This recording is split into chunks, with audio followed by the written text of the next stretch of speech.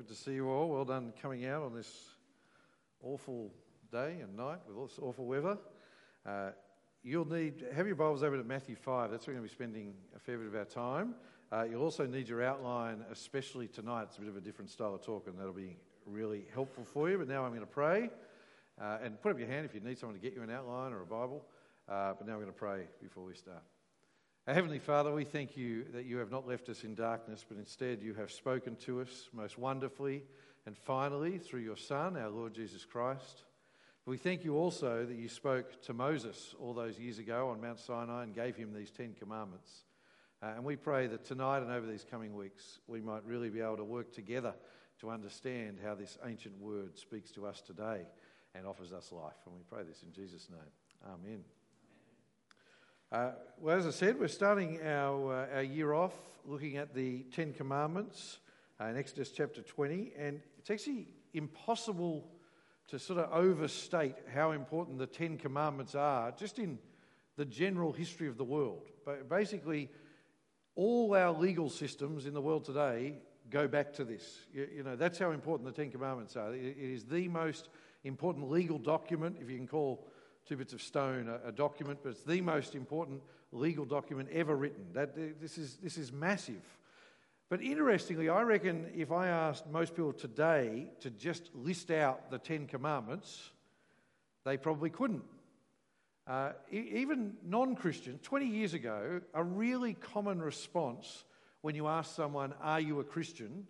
a really common response was, "Yes, because I live by the 10 Commandments." You then ask them, what are those 10 Commandments? And they stumble at that point. But it was a really common sort of thought that the 10 Commandments is the best answer for how to live a good life. Now, if someone answered like that, immediately you knew they weren't a Christian, because you're not saved by keeping God's law. You're not saved by what you do. How are you saved? That's one of you to answer. How are you saved? By grace, through faith in Jesus Christ. That's how you're saved, not by what you do, not by keeping God's law. So straight away, if someone answered like that, you knew they weren't a Christian, but at least they knew that the 10 Commandments were important, that the 10 Commandments were a good guide on how to live a good life, that sort of idea. That's the world.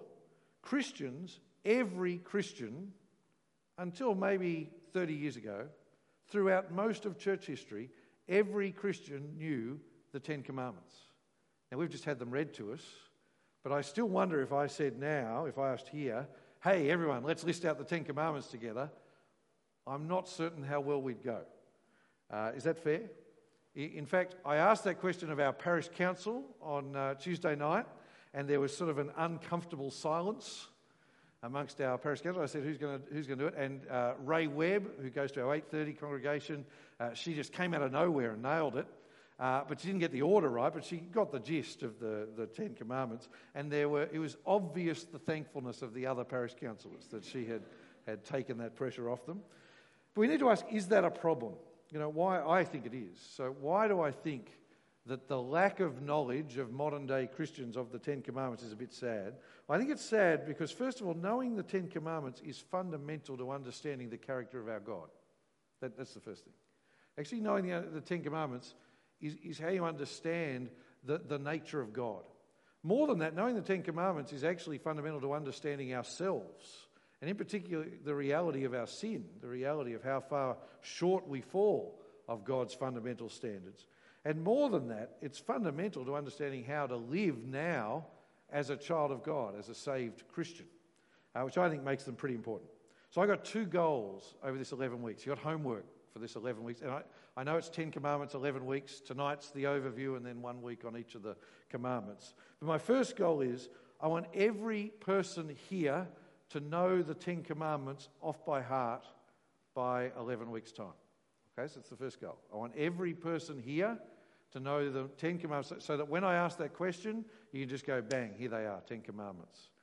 But more than that, and my second goal, I want you to love them. That's my goal for this series. I want you to delight in them. You know how the Psalms talk about David delighting in the law of God? I want that to be us. I want us to love God's law and see how wonderful it is. So that's our goal, okay, for the next 11 weeks. So let's do it now. And I want to start by asking the question of why. Why is it that Christians today don't know the 10 Commandments like Christians of yesteryear did. Why is that, do you think? You might have some thoughts. I wonder if it's partially just that generally Christians just don't know their Bibles as well as Christians did 30 years ago. So learning the Bible off by heart has gone out of fashion. And so kids at Sunday school learn memory verses, but adults don't do that anymore. So I think that might be part of it. I think particularly the Old Testament. I think many Christians struggle in their Old Testament. I've had conversations with loads of you guys about how, I like reading the New Testament, but when I get into the Old Testament, I get a bit lost. And if that's you, then I want to say, do something about that. Don't just sort of sit around for another year and say, I really struggle reading the Old Testament. Do something about it. Sign up for the Intro to the Bible course later in the year. Read your Old Testament. Ask questions about it. But don't just keep continuing like that.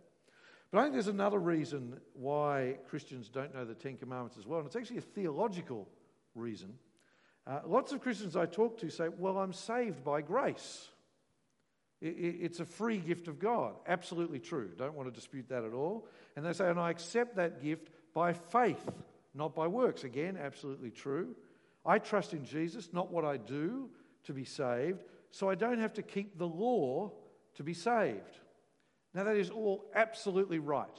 That is absolutely true. We don't need to keep the law to be saved. That's why we don't have a temple. That's why we don't make sacrifices. That's why we didn't put a tiled area here so we could hose out all the blood every Sunday. And I'm very thankful for that as the person who cleans up at the end. That's why you're free to eat bacon, as I remind you regularly and encourage you to feed it to me. For the men, be very thankful if you become a Christian as an adult. You don't need to get circumcised to become a part of the people of God. That's because we're not under the law anymore. That's absolutely true. But then people say, because of that, then why would I bother? Why would I bother learning and looking at the Old Testament? Why would I look at the Ten Commandments if it doesn't save me? Well, I want to tell you there's a really simple reason why we should bother, and it's because Jesus told us to. So come with me now to Matthew chapter 5, that second reading we had before, verses 17 to 20. Now, what's the context here? We've got to get the context right. Jesus has been going around and he's been doing all sorts of things that have upset the Pharisees, upset the religious Jews.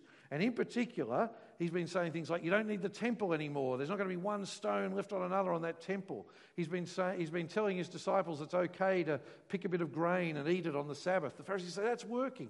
He heals a man on the Sabbath. The Pharisees say, that's breaking the law. And the Pharisees say, look, this Jesus, he is encouraging people to break God's Old Testament law, to break the Ten Commandments.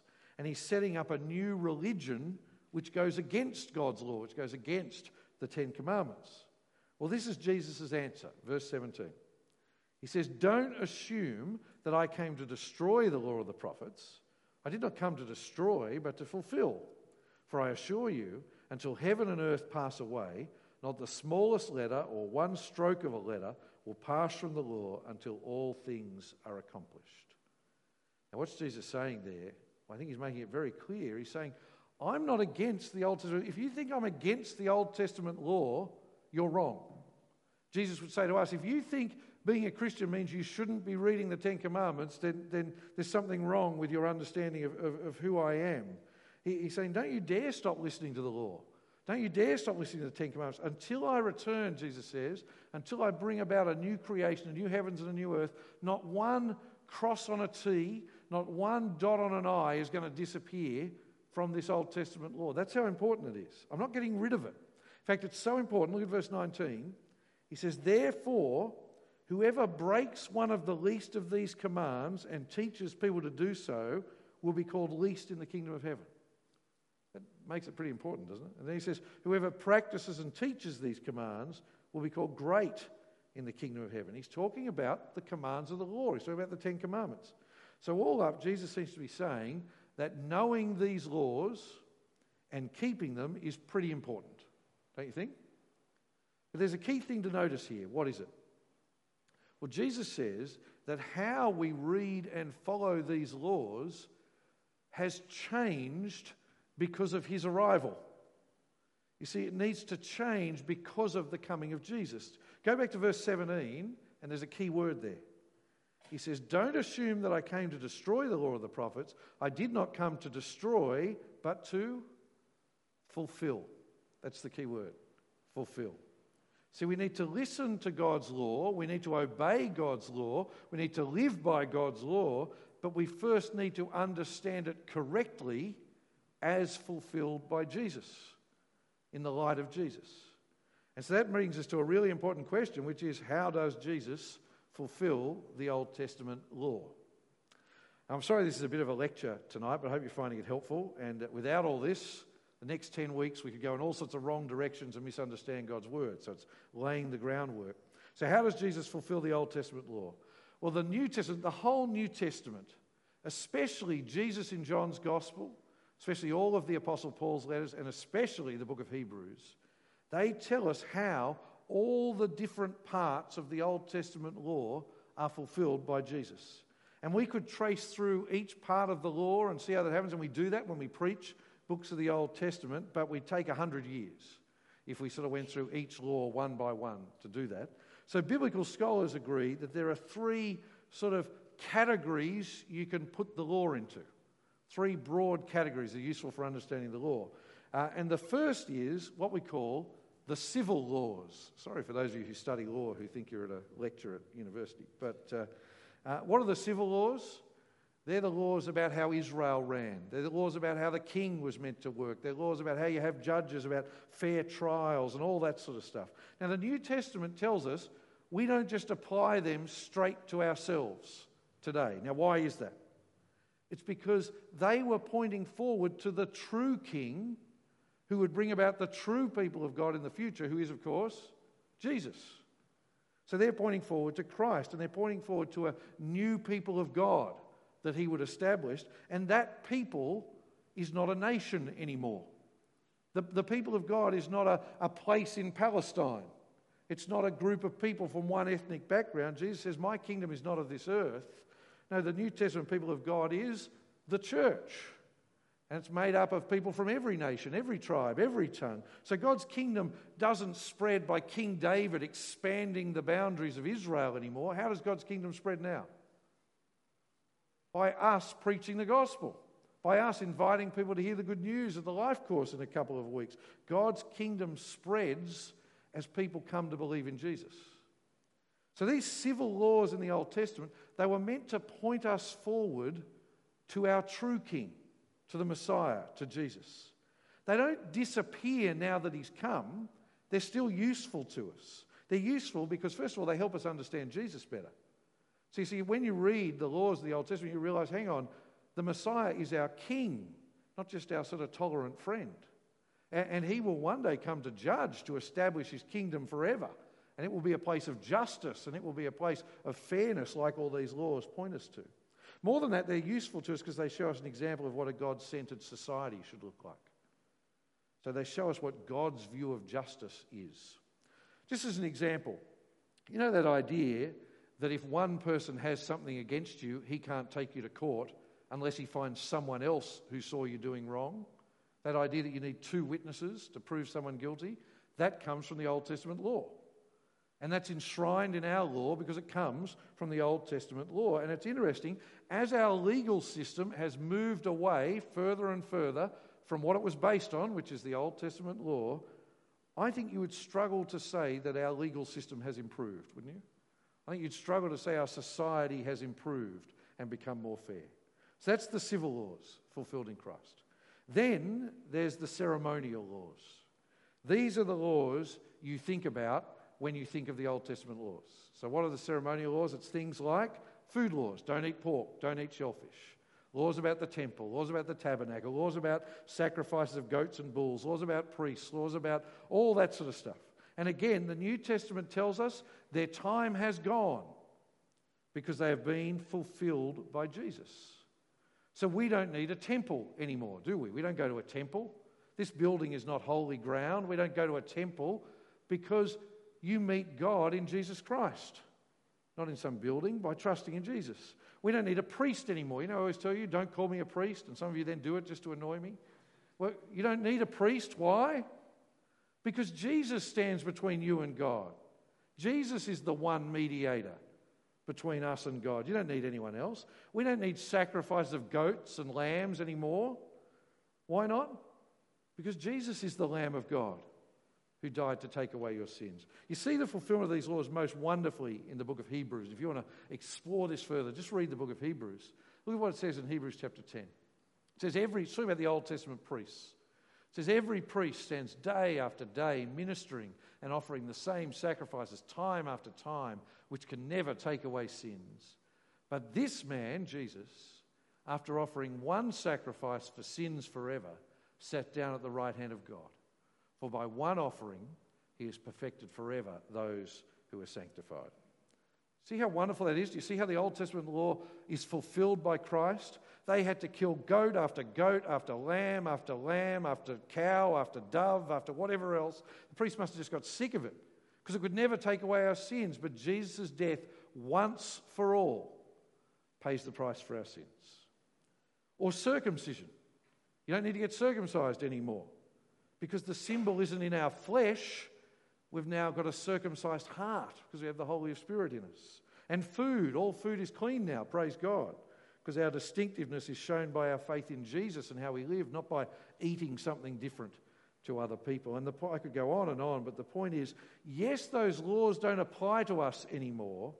In fact, the Apostle Paul says, make sure you don't go back to following those laws. You'd be denying the gospel if you did. But they're still useful for us. We still love reading them because as we read them, they help us understand Jesus better. We see them fulfilled in Jesus. In fact, I think you cannot understand Jesus' death for you without the Old Testament sacrificial laws. We have no idea why Jesus had to die unless you understand the reality of sin and the fact that it needs blood spilt to pay for it that we get from the Old Testament. In fact, in my experience preaching, nothing is more exciting and wonderful for a Christian. You don't ever see anything like people going, wow, that's amazing, as much as when people come to understand the way these strange and obscure ceremonial laws in the Old Testament find their fulfillment in Christ. Every time we do Intro to the Bible, people just say, this is amazing. I understand my Bible like I didn't before. So these are the civil laws and ceremonial laws that point us to Jesus, find their fulfillment in him. Now, if the person next to you has faded a little bit during that part, give them a nudge now, because now we're getting to the part about the Ten Commandments. And it's what we call the moral law. Okay, so the last type of laws are moral laws. Now, what do we mean by moral laws? Well, it's laws about what is right and wrong in God's eyes. It's laws about how do you live to please God. It's laws about how to treat one another. Laws that Jesus summarized in the two great commandments. What's the first one? Love God with all your heart, soul, mind and strength, and love your neighbour as yourself. And God's moral law, God's moral standards do not change between the Old Testament and the New Testament. This is the most important thing I'm saying tonight, so I'm going to repeat it, and please get it clear in your head. Because out there, people want to say, God's standards have changed. Things are different now. That is not true. God's moral standards do not change from back then to now because God is perfect and God is unchanging and God is timeless. God isn't on some personal journey of discovery where he's going, now I get it. Oh, I didn't get it before. I was wrong back then, but now I understand. God doesn't change his view of what is best for you over time. What is best for humanity back in 1000 BC is still best for humanity in 2020 AD. God doesn't say, I used to think stealing was wrong, but I hadn't anticipated that they'd invent the internet. I didn't realise that they'd come up with ways to get movies for free on the internet and music for free. Now, of course, no, stealing's not as bad as it used to be. God doesn't say, I used to think coveting was wrong, but I hadn't anticipated how good those TV shows about renovations would be and how people really do need a pool. Every person in Sydney needs a bigger house. Didn't you know that?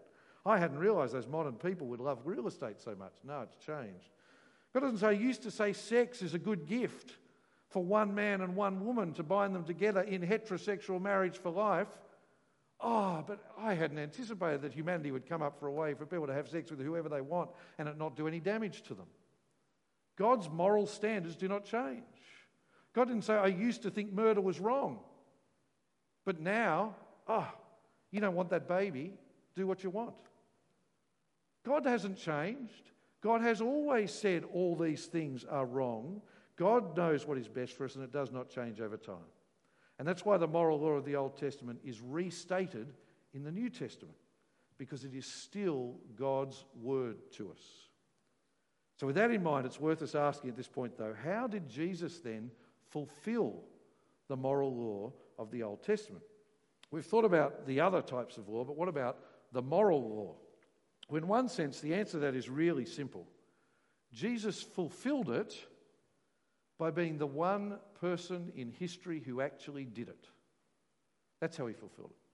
He's the one person in history who actually kept God's law perfectly. He actually did love God with all his heart, soul, mind, and strength. He actually did love his neighbour as himself, even to the point of dying for our sins. And of course, it's only because he did keep the law that he could pay the price for our sin. I hope you realise this. It's only because Jesus was perfect. If Jesus was a sinner, well, his death would pay for his sin.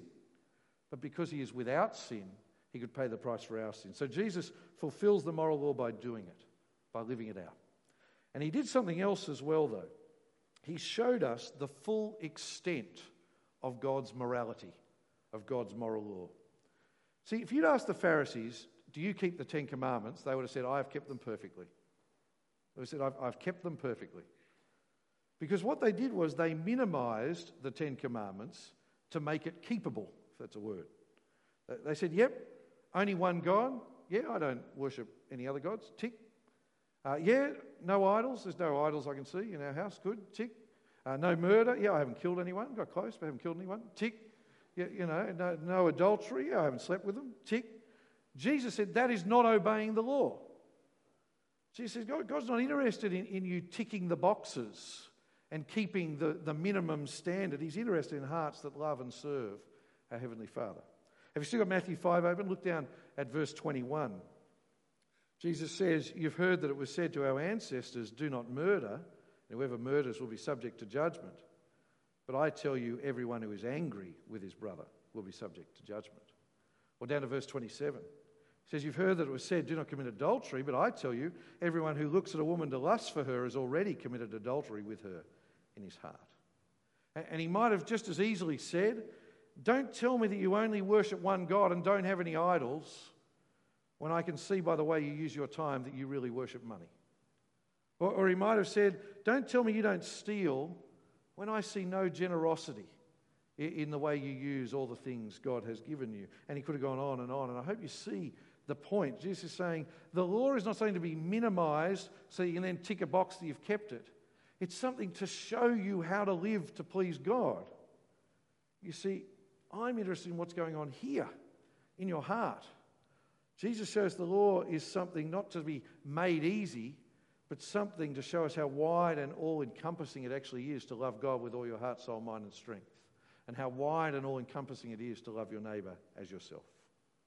So with that in mind, my last segment of tonight's talk, how do we read and apply the moral law, which the majority, if not all, of the Ten Commandments are? How do we read and apply that to ourselves? I've got 3 final points. You'll see them on your outline. The first is a negative point, and that is, whatever you do, do not see it as a way to earn God's love. We do not keep God's law out of fear.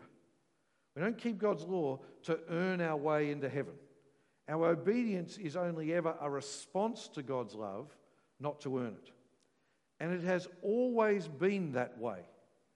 See, sometimes people say, I love the fact that I'm in the New Testament, not the Old Testament, because in the Old Testament they had to keep God's law to be saved, whereas we're saved by faith. No, they were saved by faith just like we are. The law follows grace. Come back to Exodus 20. We're finally at the Ten Commandments in my last 2 minutes. Come back. Exodus, second book of the Bible. If you get to Genesis, turn right. Anywhere else, turn left. Exodus chapter 20. The Ten Commandments actually don't start until verse 3, as in the commandments bits. There's verses 1 and 2, first of all. And look there, it says, then God spoke all these words. I am the Lord your God who brought you out of the land of Egypt, out of the place of slavery. And then he says the first command, do not have other gods besides me. I hope you see the order. This is so important. This is the essence of the gospel, the order here. God didn't go to the people in slavery in Egypt and say, stop working on Saturdays and then I might save you. God didn't go to them and say, smash your idols, start doing a better job, pull up your socks, and then I'll save you. No, he saved them, even though most of them didn't even know who he was. Most of them had forgotten him. And then he said, now that I've saved you, now come and live for me. Now come and follow me. Now here is how to live to please me. And that is the same for us, and I hope you know that. What does Romans chapter 5 say? Look on the screen. It says, for while we were still helpless, at the appointed moment, Christ died for the ungodly. But God proves his own love for us in that while we were still sinners, Christ died for us. I hope you see that. We do not earn God's love by keeping his law. It's while we were helpless, while we were ungodly, while we were sinners, Christ died for us. Which means, as we look at these 10 commandments, whatever you do, please don't read them as a guide for how to earn God's love. That's the first point. But that leads to the two great positive uses of the law for us. So the first positive use is they don't show us how to earn God's love. Instead, they show us how much we need God's love. That's the point.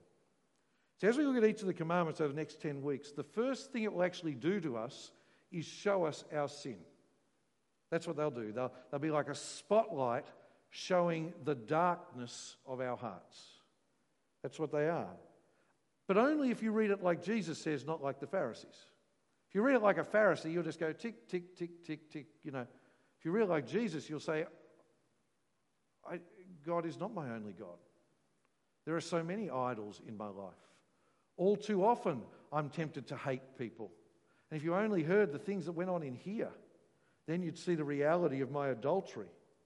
You see, we'll look at the command about having no other gods and we realize, how often do I put other things in front of God? We'll look at the command about murder and we'll say, how often do I think awful thoughts about people and sometimes even say them? And we'll look at the command about coveting and we'll say, how often am I not content with what God has given me?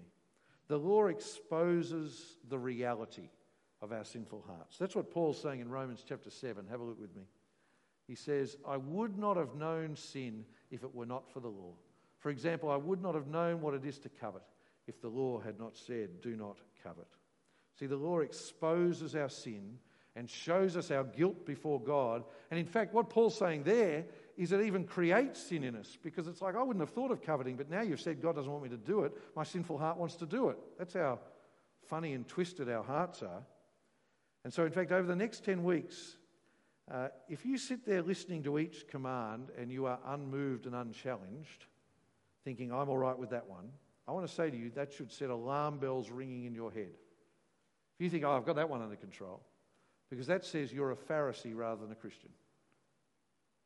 Instead, I pray what it does is it exposes the sin in us all, but not to make us feel guilty. No, to drive us to repentance, and especially to drive us to see just how much we need Jesus and his forgiveness. So my prayer is that it will make you overflow with thankfulness, that despite my sin, God loves me. Despite my sin, Jesus died to save me. That is the first use of the law, to expose the reality of our hearts, to expose the sin in them and show us our need for Jesus.